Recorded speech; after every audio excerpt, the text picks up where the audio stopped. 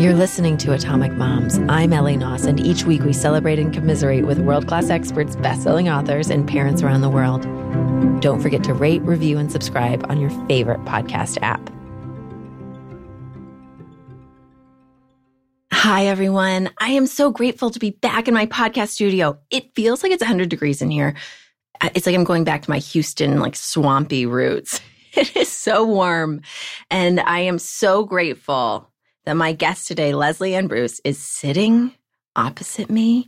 She drove 2 hours to spend this time with us. It was nothing. What? She's got 2 little kids back at home in Laguna. Do you say Laguna or in Orange County? I say Laguna. Yeah. I feel like if you live in Orange County, you rarely refer to it as Orange County. Okay. Unless you're talking to people out of Orange County. Okay. Which sounds obnoxious. Well, she is a best-selling co-author and an award-winning entertainment journalist, formerly of US Weekly Magazine and The Hollywood Reporter. And the last time Leslie came on the podcast was May 22nd, 2018, and we talked mama overwhelm. Thank you so much for coming here today and sweating it out with our listeners. You have a brand new book. I'm very excited about it. It's called You Are a F***king Awesome Mom. And I'm going to read the subtitle carefully because when I read the back of your book, you mentioned to your editor that you were a little bit of a psycho about the subtitle. I really was. Okay, so here's the subtitle for everyone. So you are a awesome mom. So embrace the chaos, get over the guilt, and be true to you. So Leslie, what was the hang up with the subtitle? Or what was the importance? How about that? We went back and forth a ridiculous amount over the concept of guilt because in the book, I talk and through all of my social and my social platforms, I talk about embracing guilt. So I think you can get over guilt while respecting guilt, but I didn't like the concept of losing guilt or getting rid of the guilt. I would like to murder my guilt. Yeah, yes. Is that okay? Yes, but here's what I think. I think that we're never going to get rid, as much as we talk about getting rid of the guilt or letting go of the guilt, it's a great idea in theory. But I say sort of reclaim it, embrace it, because I think feeling guilty is an incredible reminder that we really care a lot about our kids, that we care a lot about our families, that we care a lot about ourselves. And so if I didn't feel guilty, it meant that I didn't actually give as much of a crap as I do. So my guilt reminds me that I love my kids endlessly and I would do anything for them, and everything that I try to do or that I fail at doing is because I'm trying to do my best for them. So I bathe in my guilt. I enjoy my guilt. But I don't think that when I say in the subtitle, get over your guilt, don't be a prisoner to your guilt. I really appreciate that positive reframing. And it's true. So much of what we're hard on ourselves about is because it's coming from a place of wanting to provide for our children, wanting to give them everything that we can. I didn't even realize how much mom guilt I had, which is ridiculous. I've had this podcast for 5 years now. Mom guilt comes up a lot, but now it's hitting me so hard. And I just thought I was a cranky person. I don't think I realized that the thoughts that were making me a cranky person were actually driven by my guilt, if that makes sense. It does make sense.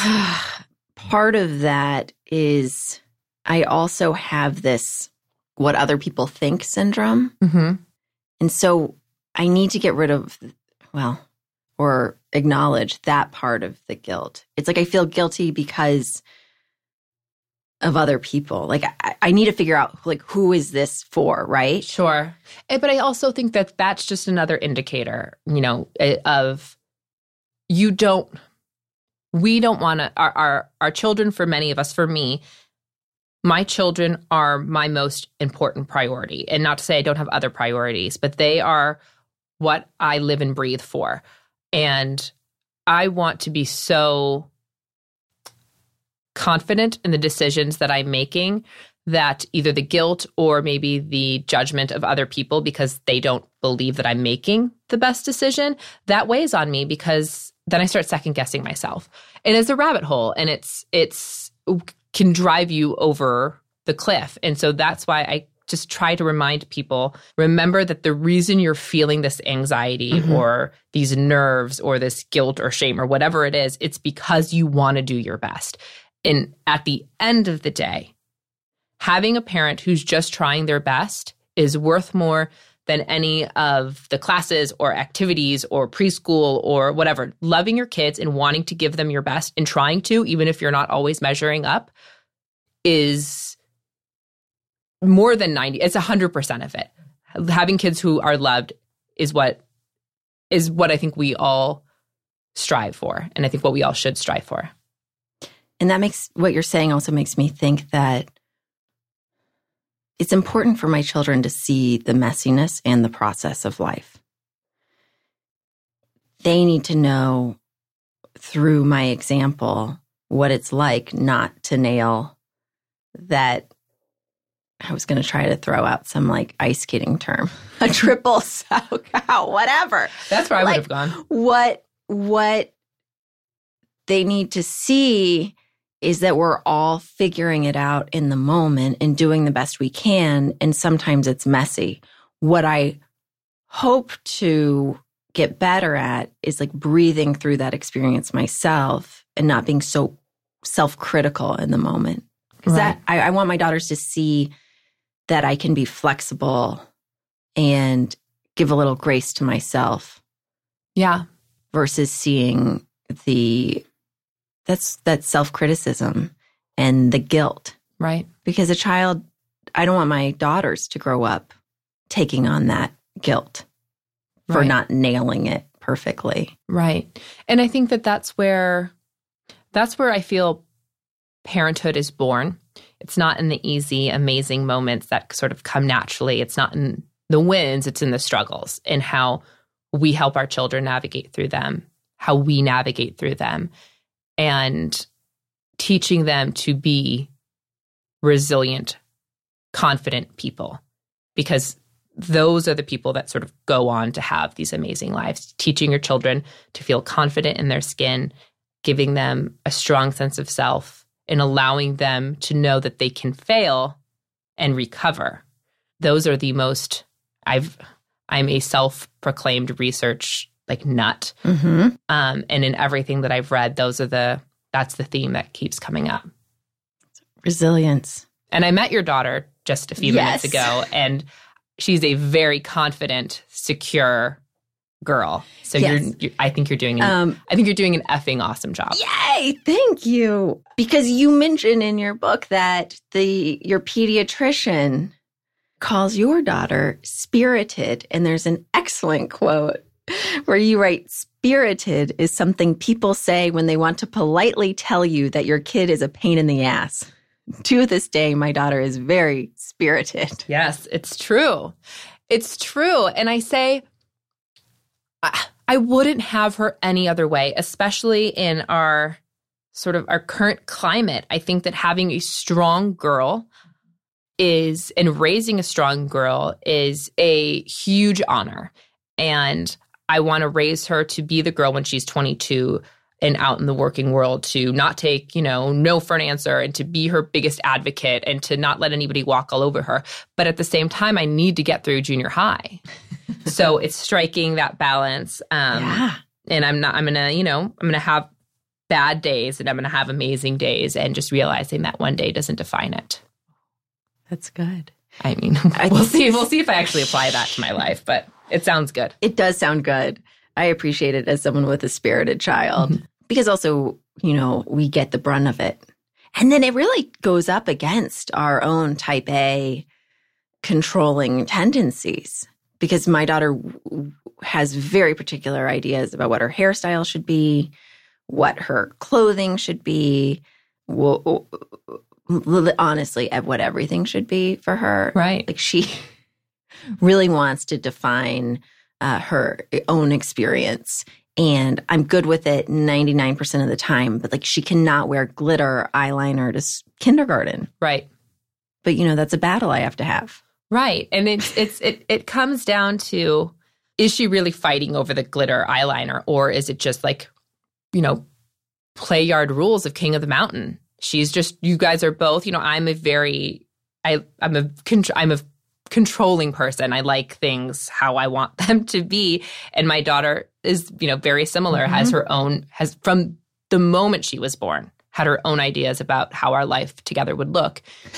And I've had to bend to her needs quite often. But it's I find that raising myself is a very challenging thing, and I'm raising myself with her. Same. And it's coming, and you're forced to go face to face with a lot of my own issues, I guess. Definitely. Things that maybe I have, things from my childhood or my adolescence or even my young adulthood that I'm coming face to face with, and I'm excited for her for, but I'm terrified for her for, and all of these things. And it's a reckoning in a lot of ways. Definitely. And trying to prepare her in ways that I was prepared and I'm confident about, that I feel really ill prepared for, and I want her to have a better experience. And, speaking of our spirited children and the type A-ness that we both share, and I think a lot of my listeners have that as well. We've had multiple guests on who went to graduate school with their newborns. I hear through the grapevine who some of our listeners are, and you're like, you just know they have it together. Right. And I love this quote of yours. I couldn't make sense of my own struggle. I had managed to write a book in less than 3 months while overseeing our entire home renovation. I completed an 18-month graduate program in 12. I even managed to sneak into Puff Daddy's exclusive VMA after party in 2007. Yet I couldn't figure out life with my baby. So why is it so challenging for us strivers? I have, in writing this book, and the catalyst for writing this book was the realization that the thing I wanted to succeed at the most, which was being a parent, I wanted to succeed and be a good mom, was the thing that I, for the first time in my life, felt like I was failing. And I didn't have the skills to figure it out. And so I started to look at why that was, why it is that I could succeed in my career and succeed in my education or succeed in my relationships. And I couldn't manage life with a baby, which is something that people were doing from the dawn of humankind. And I realized that, and I get an eye roll from my mother and other older moms and my sister, who's a generation before me, that I believe that moms today have a more difficult time transitioning into motherhood than any generation in recent history. Because I feel like women today, for starters, a large number of us are having children later, which means we have more time to create our identity. My grandmother had twins at 19. My mom was in her early 20s when she had her first baby. And for her, to hear her say it, she's like, I didn't really have that much of an identity to give up, because I didn't spend, when I had my daughter, I was 32 or 33. I spent 10 years creating a life for myself. And then overnight, I became the lowest ranking member in my own army. And that identity crisis was just one prong of this struggle. The second one, I think, was that women today, people today in general, and I've referenced this and I've looked into studies on this, we are a further geographical distance from our families. From our native tribe. Yeah. So far. Yeah. And my mom, when she grew up on a city block on the south side of Chicago, and her 3 aunts lived in the houses all along the street, and her own grandmother. So when one had a baby, everyone sort of pitched in. You were never, it's hard to feel alone when you're not left alone. Mm-hmm. And So she had that support. And when she had her own children, she lived in a duplex with her twin sister, and her mom was down the street. So when I had brought my baby home in LA to a canyon street with no sidewalks, and I didn't know my neighbors, and I was inside all day and couldn't walk to a park, and my baby hated the car seat and being in the car. So it would be a whole stress because she would scream and this. I was alone all day. And the third prong was the only barometer I had of what motherhood should look like was social media. And it looked like everyone else was nailing it. And my life didn't look like those dreamy motherhood perfect Instagram accounts. And I felt like my daughter needed and deserved better than I could give her. And that created this spiral that I went down. Did you think when you were looking at the Instagram photos, like that those babies were having a great time? Because when I look at those Instagram photos, I'm like, this poor kid just had to switch outfits 12 times. Yeah, and it's like in a Moses basket covered with like lavender sprigs. Yeah, but at the time you can't see the forest for the trees. Right. It looked like those babies probably liked being changed 100 times. In my mind, those babies were easy babies. Those babies probably slept through their diaper change. That's probably true. That's what I thought. Yeah. I think you are one of the first birth stories I've ever read, which is weird because I've had the podcast for 5 years and I wrote my own birth stories and I shared them on the podcast. But yours was the first one that I think I've sat down, and especially one that was about a C-section. And I was like crying in Starbucks yesterday. Oh my God. It's so beautiful and so funny.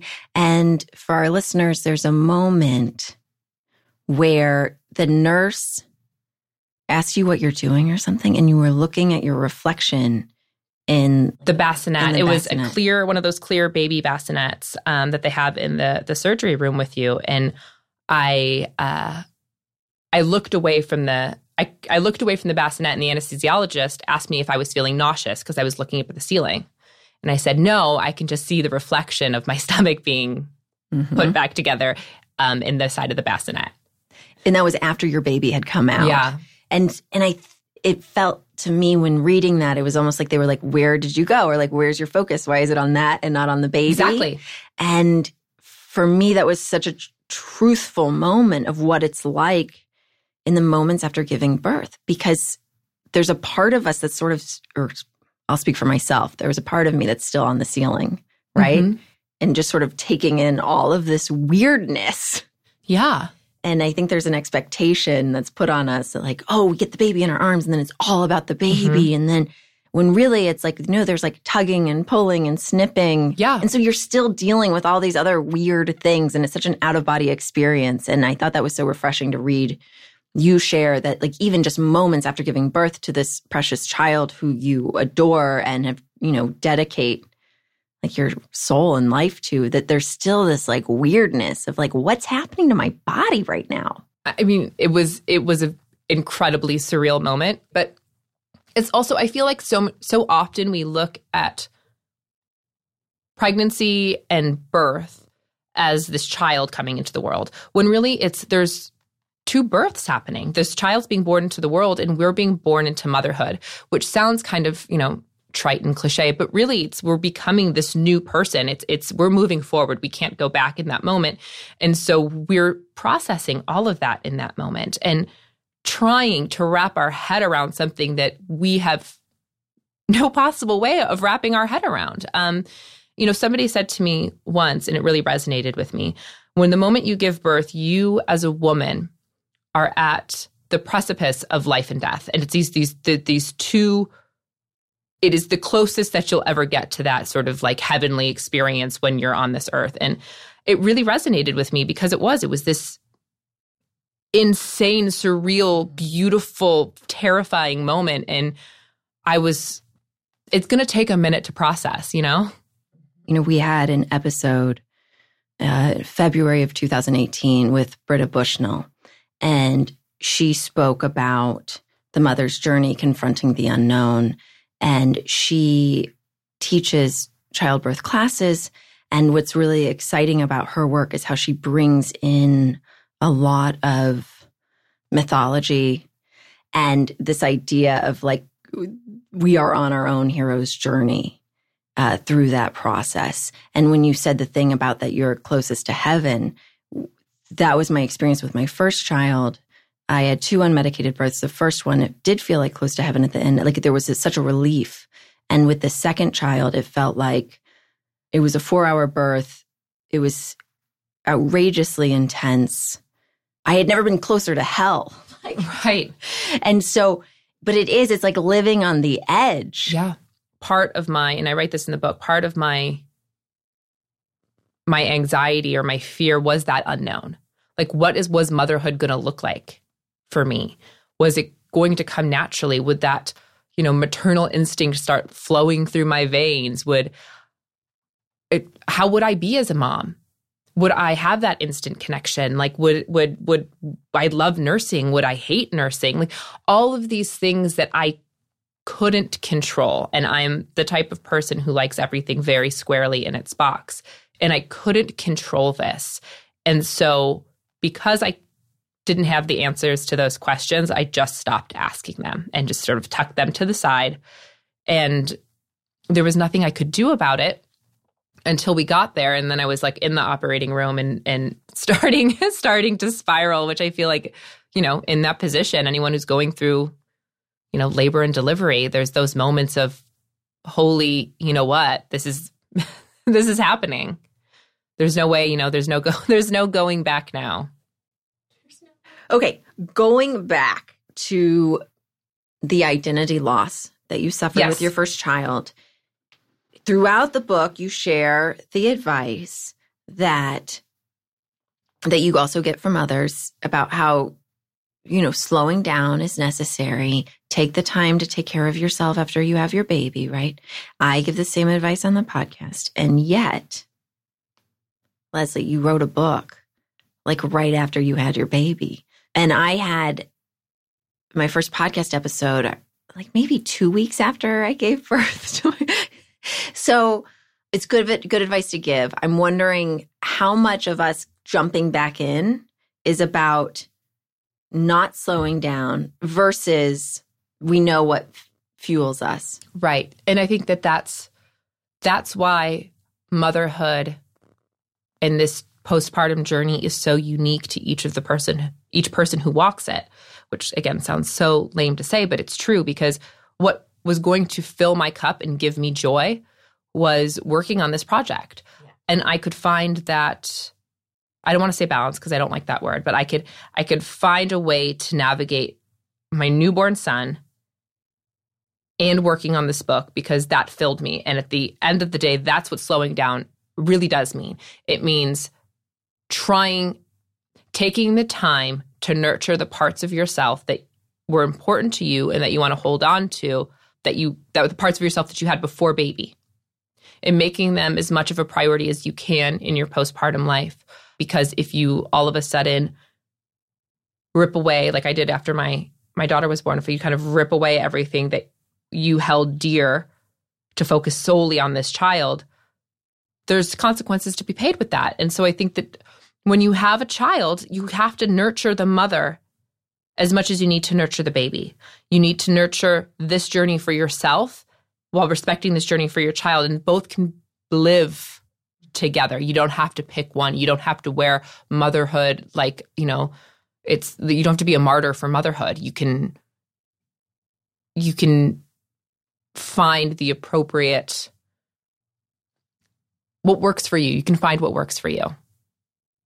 When you said that about becoming a martyr for motherhood, I think of like the insane amount of pressure that would be as well, right? If that was the one thing, the only thing, that's too much pressure on a human being.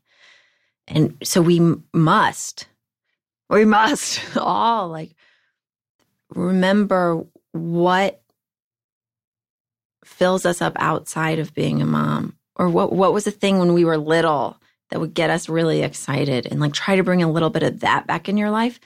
Because in the way that like when you're young and in love and become obsessed with someone, like that relationship will probably take an ugly turn because you're putting all your eggs in that basket in like can become perverse. Like it's just too much pressure to put on a little baby. Like we must seek outside, I guess, fulfillment, which doesn't sound right because then that sounds like external validation, but like something else besides our little one to make us feel like we're enough. But I don't think that there's anything wrong with finding external validation. I think that like being able to go into a career and produce an incredible podcast that's reaching, so many women that need it, or to write a book or to do whatever, and to find that you're actually, it's to find that you're actually connecting and having an impact outside of your home can be very fulfilling, especially for women today who are going into motherhood with those strong senses of pre-baby identity.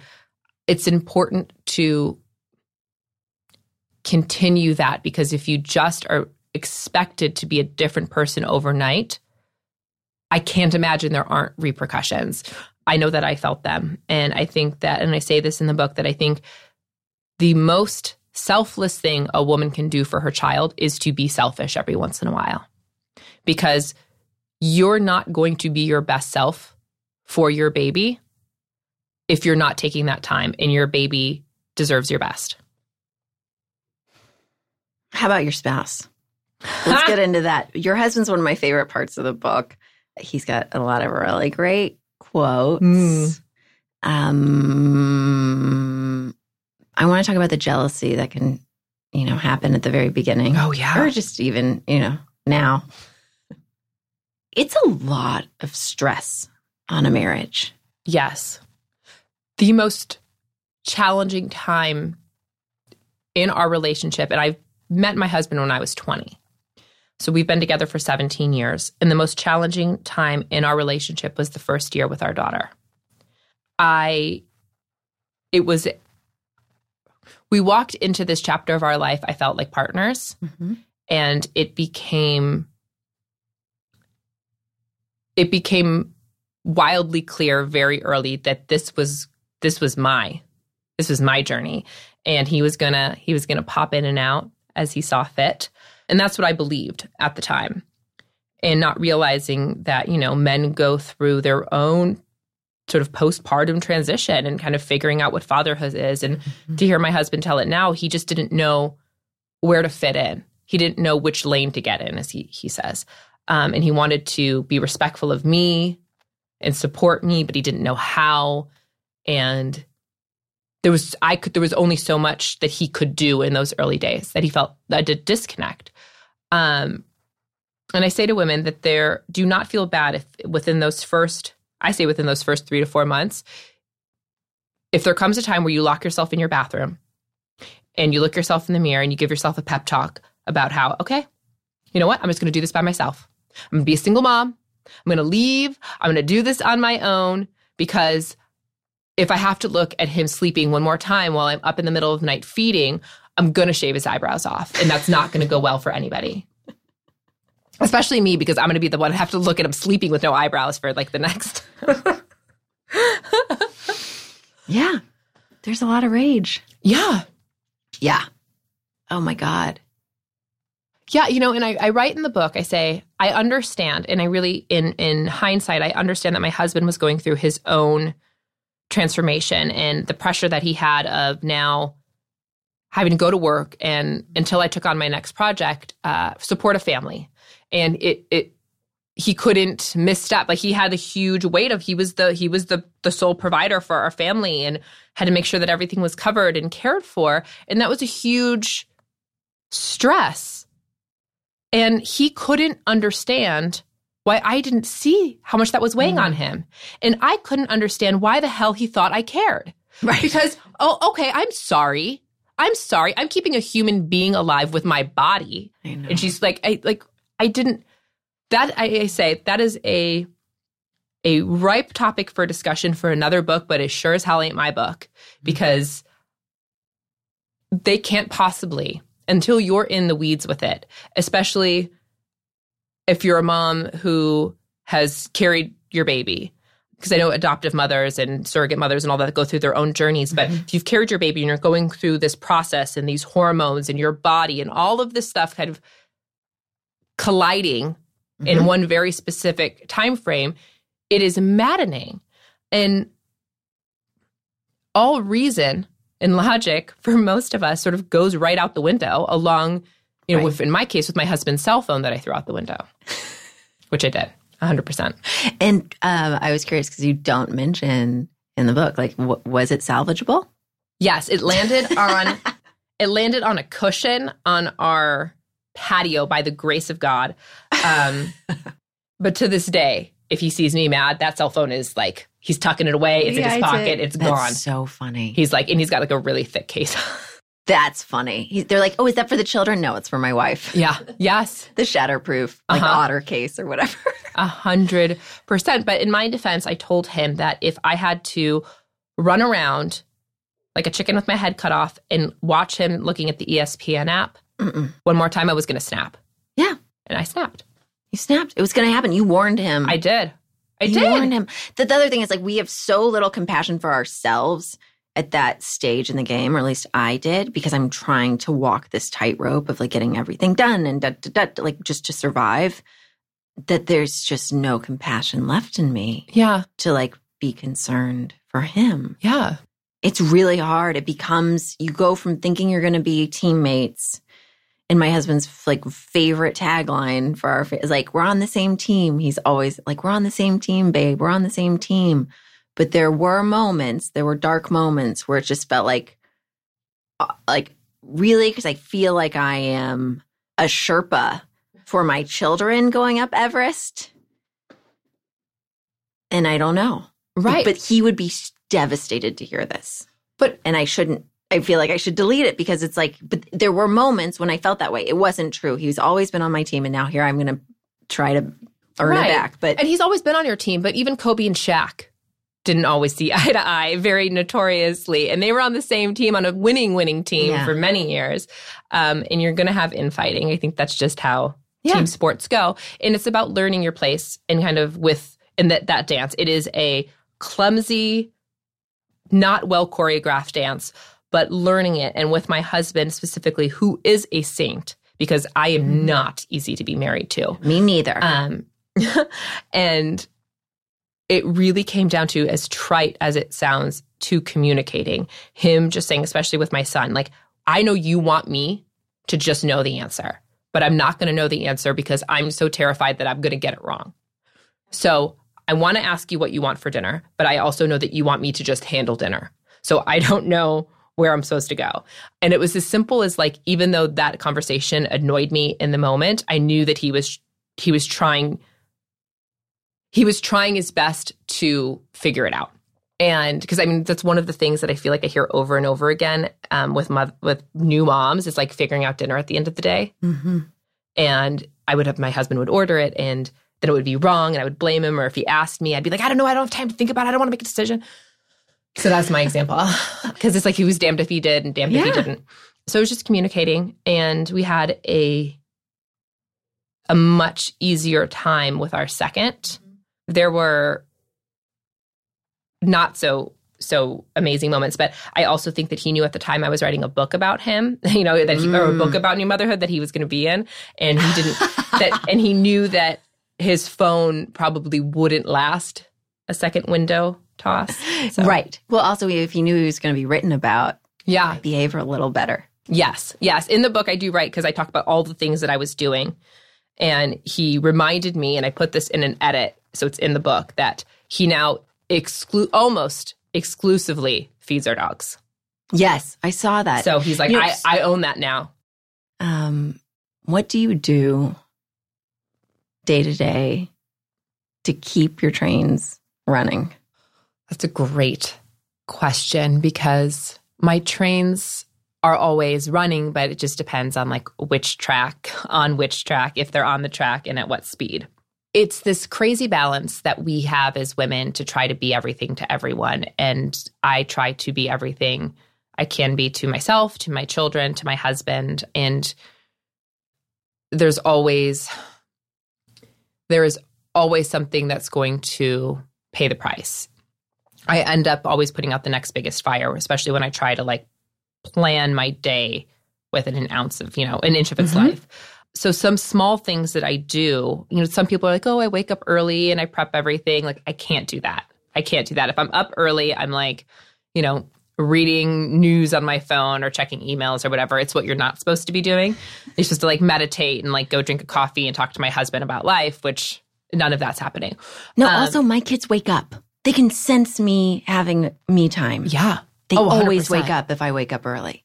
Yes. And I'm fortunate that my daughter's in a phase right now where she'll come and look in the door. And then if I'm not awake, she'll go back to her room. Wow. So I just fake that I'm sleeping. I do that every morning where I just like, I drop the phone and I just close my eyes. Yes. And then she kind of tiptoes back to her room. No, I do the same thing. She doesn't leave, but I realize that I do the same thing because my daughter Sabrina, she drew me in bed with my phone next to me because she thinks I sleep with it next to me, but really it's me pretending to be asleep with my phone by my side. That's amazing. So clearly I do the same thing. Yeah, I feel like there will be times where she'll come and she'll like, shake me awake.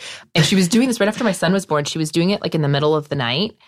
And I woke up at like 2 or 3 in the morning and her head was maybe 2.5 inches from my face. And I screamed because I wasn't expecting it. And then so she starts sobbing because I just screamed in her face. But it was like, it's literally like, it was like a horror movie because it's like somebody like you woke up with a head floating next to you in the middle of the night. It's like motherhood. It's where all your nightmares come true. Mm-hmm. But okay, so staying organized. One thing that I try to do, I'm trying to pull it full circle. I do a lot of big, it's meal planning, I guess. Mm-hmm. But like I do a lot of big batch, right? So it's like I'll go to Costco, and because I can never get through everything that I buy at Costco, like within the time frame that it needs to be used. So like go and I found that both of my kids, they despise every smoothie except this one combination of strawberries, avocado, banana, spinach, and like agave, right? Okay. I package all of those, put them in little Ziplocs. Okay, so you put all the ingredients together. Yep, all of them. For like a daily smoothie bag. Yes. So then it's already frozen too. So I literally just drop it in the blender with some almond milk or whatever. And like that at least like tides them off so I can like make oatmeal or scramble eggs or whatever, blah, blah, blah. But I try to do a lot of that. I'll get those big like cheese tortellini things at Costco and like divvy up like 15 in a bag and it's small, reusable Ziploc or whatever and put those in the freezer. And then those take 4 minutes to boil. And all of a sudden I have like a dinner. And why do you separate like the tortellini? Is there a reason to separate it from the big bag into individual?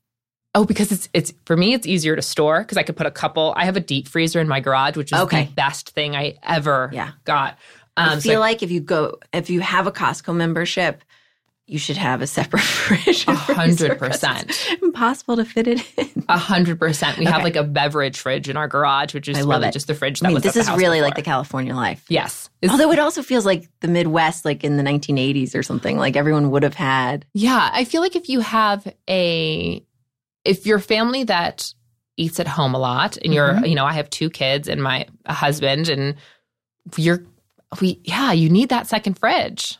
I don't know what's in ours. We might have cupcakes from like Sabrina's last birthday.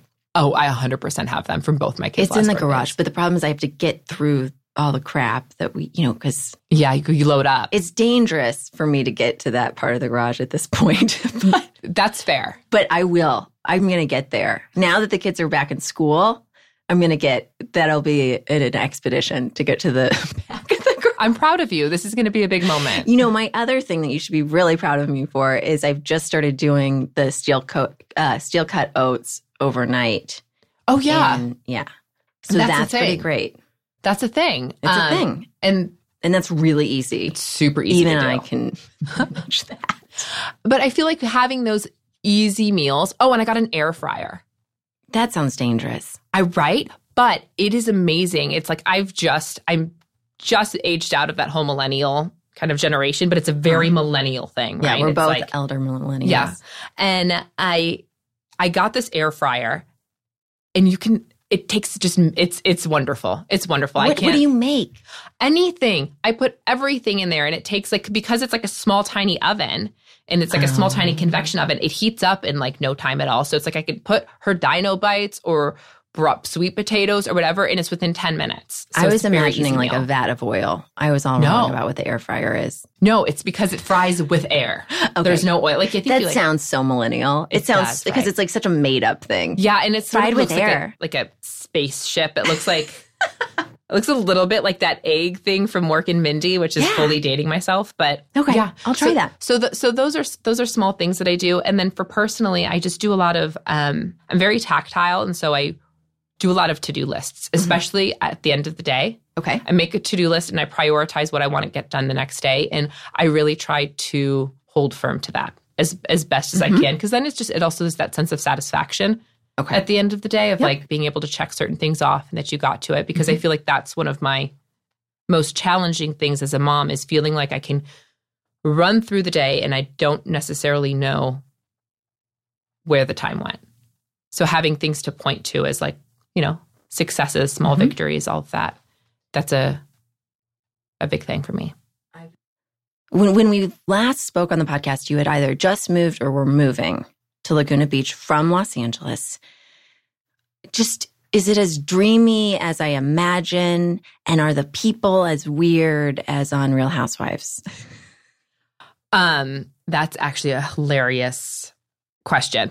In a large part, it felt like going home again, which I spent like about 4 years in New York, and then I was in Los Angeles for about 8.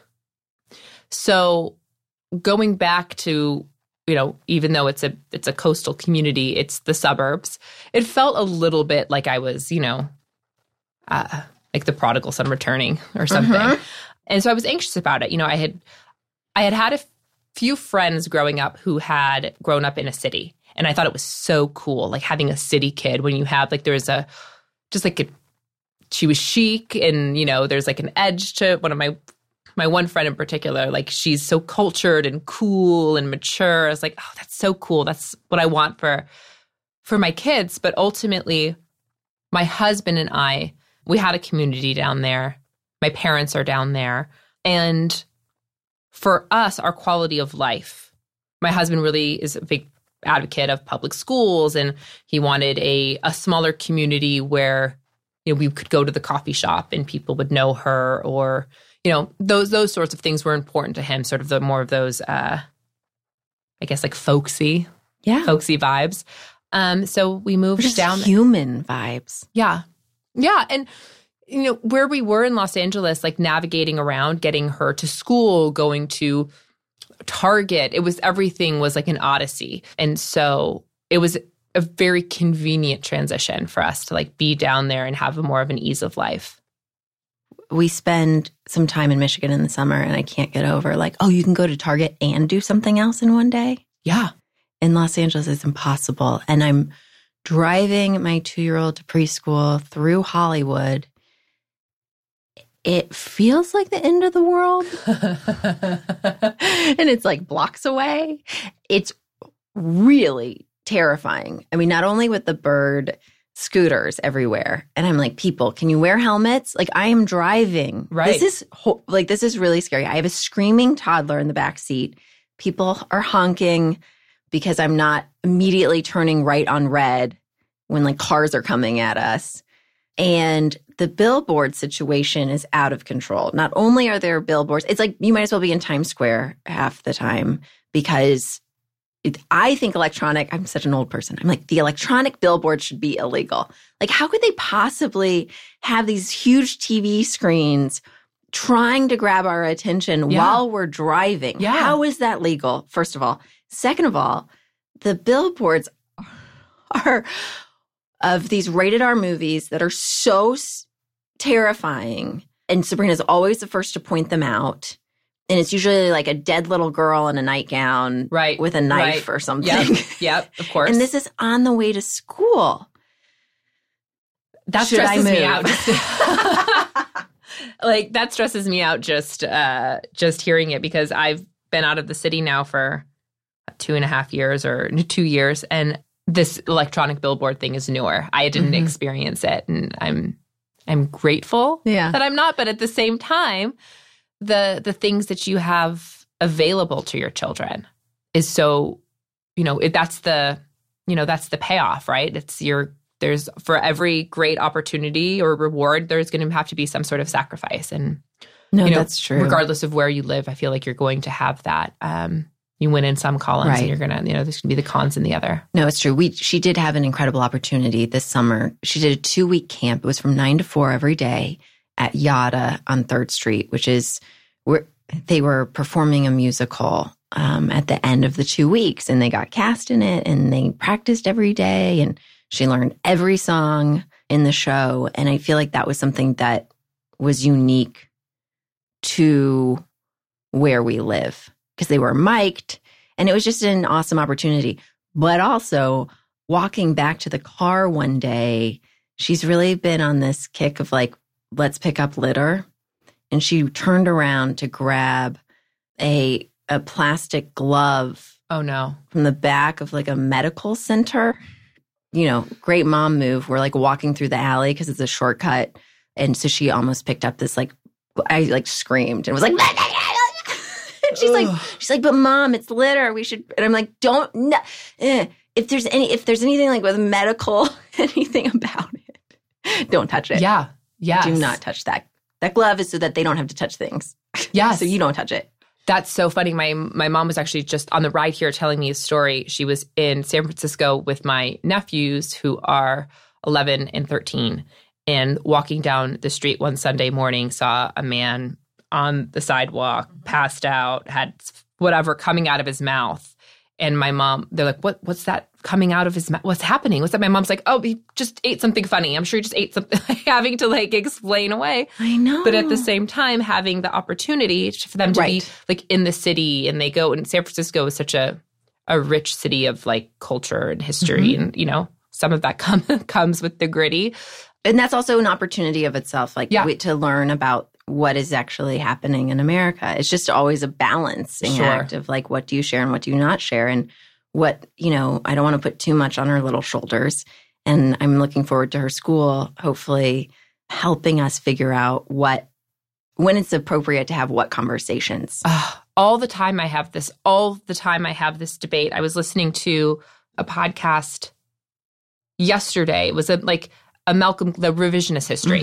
And it's usually pretty, hard. She can't really follow or keep up. And it's never like really indulgent in language. So she was doing something, really looking at a book in the back seat, and they kept saying sexuality because they were talking about, I didn't remember what the episode was. And I was immediately turned it off because it's like, she's going to be 5. At what point do I start having these conversations? And these are words that she's going to be hearing around. I'd like to go back to my Midwestern roots and sort of just brush that under the rug until I am forced to come face to face with it. That is the thing that I wish I had known with my first child, which is what so much of your book does. It's like, tell us all the things that, you wish you had known when you had your first kid.